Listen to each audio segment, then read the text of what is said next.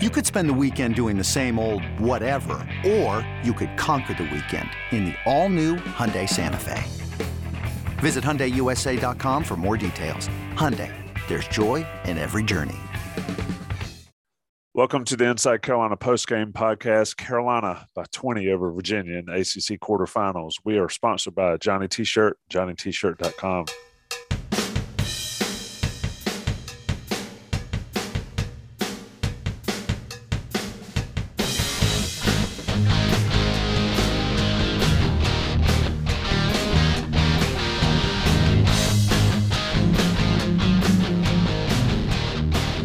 Postgame podcast on a late Thursday night here on the East Coast. I bring in Dewey Burke, who's a little bit earlier in the, I guess it's the West, almost West. Midwest, maybe? Midwest, maybe.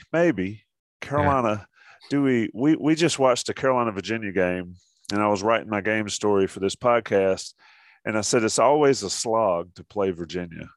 But for the game in Smith Center earlier this year, it always has been. And it was again tonight. The bottom line is, though, Carolina's defense, especially in the first half, lights out against the Hoos. Carolina led by 20 at half, won by 20 in the end. Your overall take?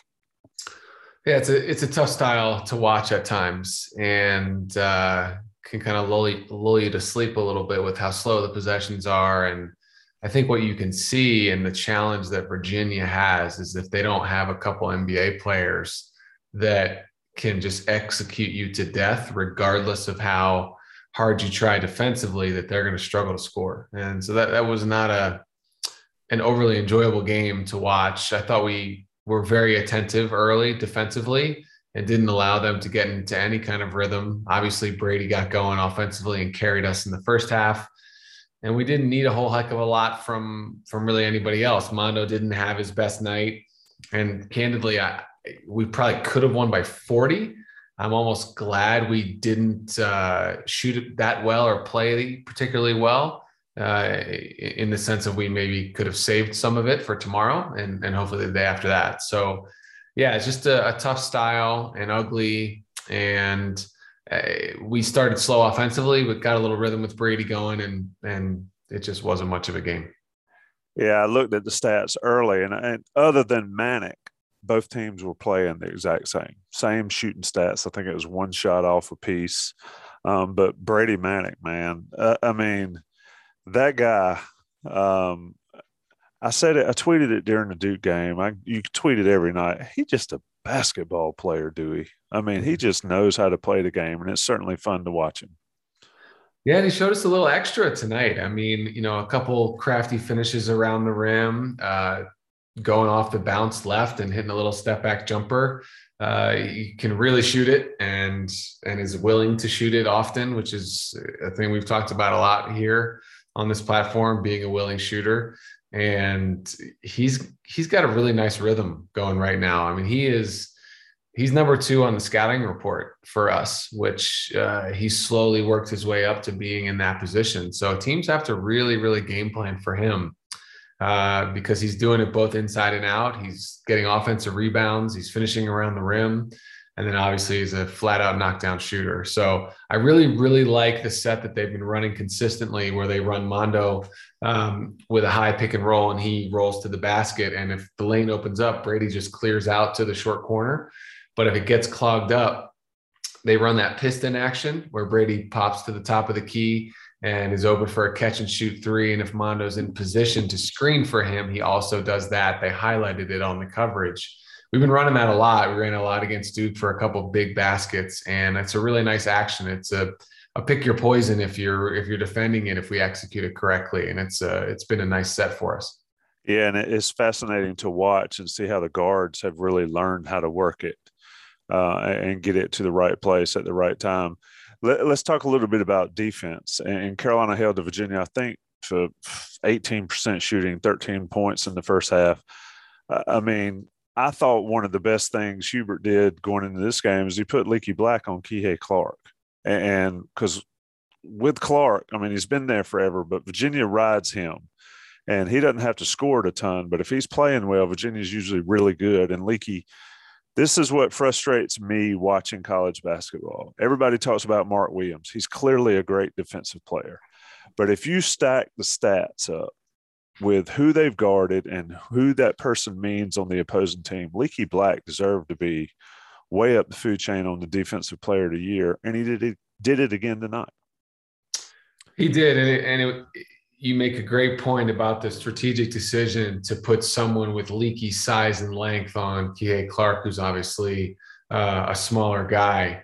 And it's because Kihei doesn't just score for them. He only averages 10 points a game, but it's his ability to distribute, get the ball to guys in spots where they can be successful. And Leaky's length would bother not just every shot, but every passing lane that Clark was looking at.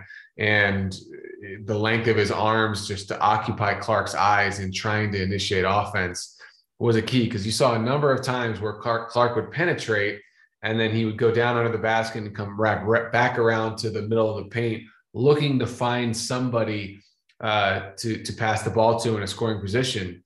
And Leaky just had his hands out, occupying those passing lanes throughout, especially the first half. So agree with you. I think that was a good strategic decision. Look, Virginia also didn't play well. They're not an overly talented Virginia team.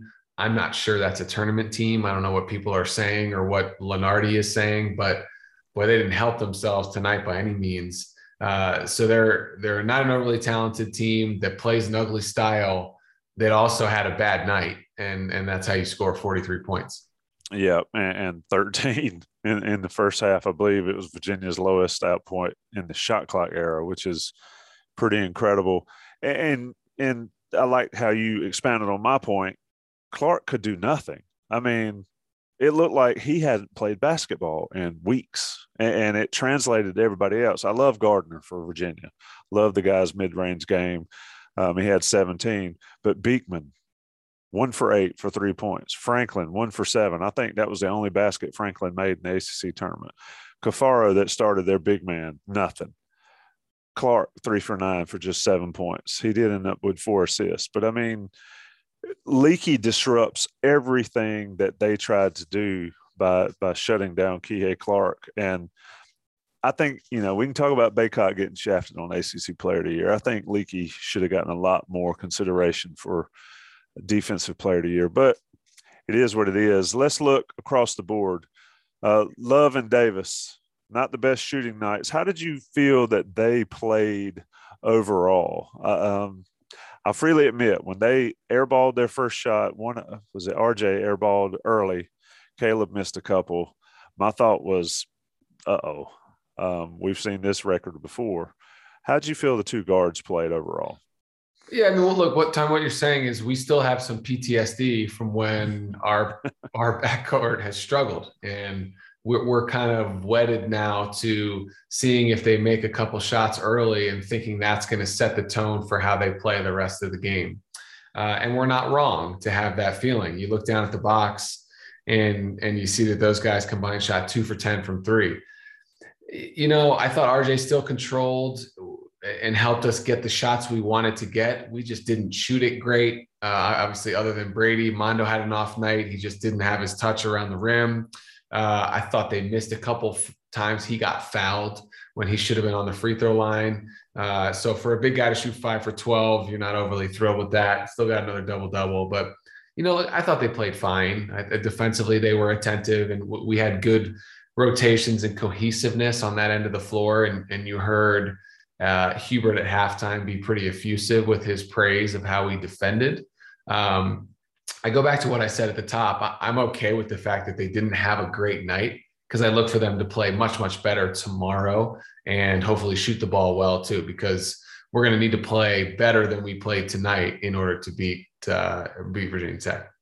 Yeah, and against Virginia, you're going to have suppressed scoring unless you're Brady Manick. I mean, they scored 63 points, but look at Davis's stat line: 8 points, 8 rebounds, 6 assists, 2 turnovers. You take that every night from RJ. You'd like him to score more, but against Virginia, it just doesn't happen. There's not that many possessions.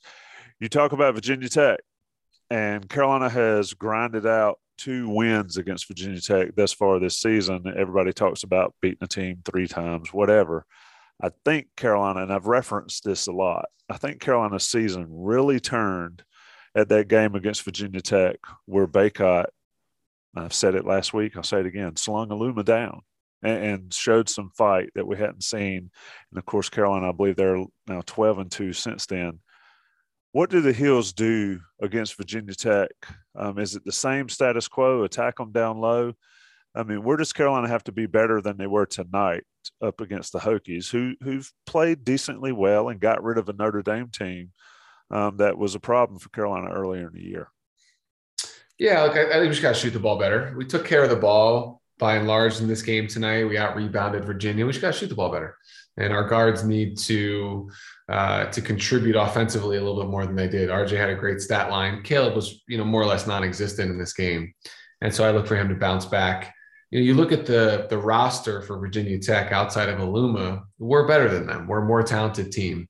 And so if we play the way we're capable, we should be just fine. I think it's going to be, I don't expect us to blow them out by any means. I think they're a scrappy club and they have kids that play hard. You're going to probably see Leaky on Couture, right, again, and he's their best shooter, and try to lock him up and not let him get going from the outside. But, you got Aluma that's got to deal with Brady and with Mondo for 40 minutes.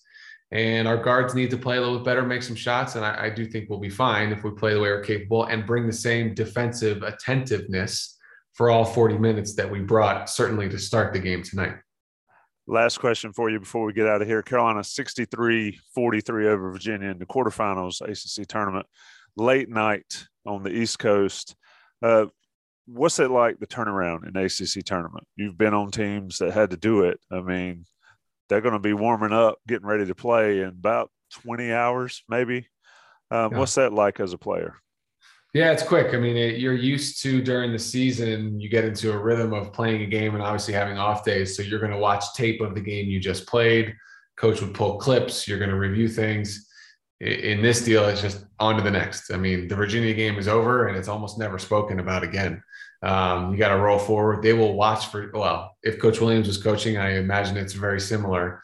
Tonight at post-game meal, post-game snack, they will watch Virginia Tech clips tonight. And so the turnaround will be that quick. It'll go through a scouting report. Whoever the assistant was that had Virginia Tech in the 2 games this season will also have this scout. It'll already be prepared and done. So they're doing media right now. They're going to shower. They're going to get on the bus back to the hotel, go right into the team room where they'll have food set up, and it'll be time to talk Virginia Tech. So the turnaround is very quick. Obviously, guys are getting stretched, icing, doing the things they need to do, hopefully hydrating, and then, you're right back at it. What time is that game tomorrow? Is it late again? Same time, yep, 9:30. Yeah, so that's good in terms of recovery. So they got a long day tomorrow. I mean, they will they'll have a shoot around. I don't know if it'll be at Barclays or somewhere else, but so they'll get up, they'll have breakfast, watch the clips again, go through the scouting report again, go to shoot around, do a little bit of walkthrough stuff. The blue team will have some Virginia Tech plays ready to walk through, under out of bounds sets that they run, key plays to get Aluma involved. And you go back to the hotel, and then it's a long day. I mean, the only days that are longer are those NCAA tournament days when you tip it, 9:57 or 10:03, which used to drive Coach Williams crazy. So it'll be a long day, but by the time they get on the bus to go to the arena, they will have watched the Virginia Tech clips 3 or 4 times, gone through the scouting report 3 or 4 times. And so it's all forward now, nothing about Virginia. Good deal. Dewey Burke, I'm your host, Tommy Ashley. Johnny T-Shirt sponsors us. Rate us, review us, subscribe. We'll be back tomorrow on the Inside Carolina Postgame Podcast. Carolina moving on to Virginia Tech semifinals of the ACC tournament opposite Duke and Miami at 7 p.m. Should make for an interesting weekend. Dewey, it's always a pleasure. Thanks, Tommy. What's up, y'all? This is 4-time NBA champ Andre Iguodala. Yo, and this is his best friend, the Ohio State legend, Evan Marcel Turner I. Every Wednesday, we drop a new episode on our show, Point Forward. We're talking basketball, business, and all the culture in between. From locker room stories to some basketball analysis from those who've been in the game. Now, it is a dude averaging 29 and 11. God, what it take to be an all-star? A win. Subscribe to Point Forward, the podcast, so you don't miss a thing.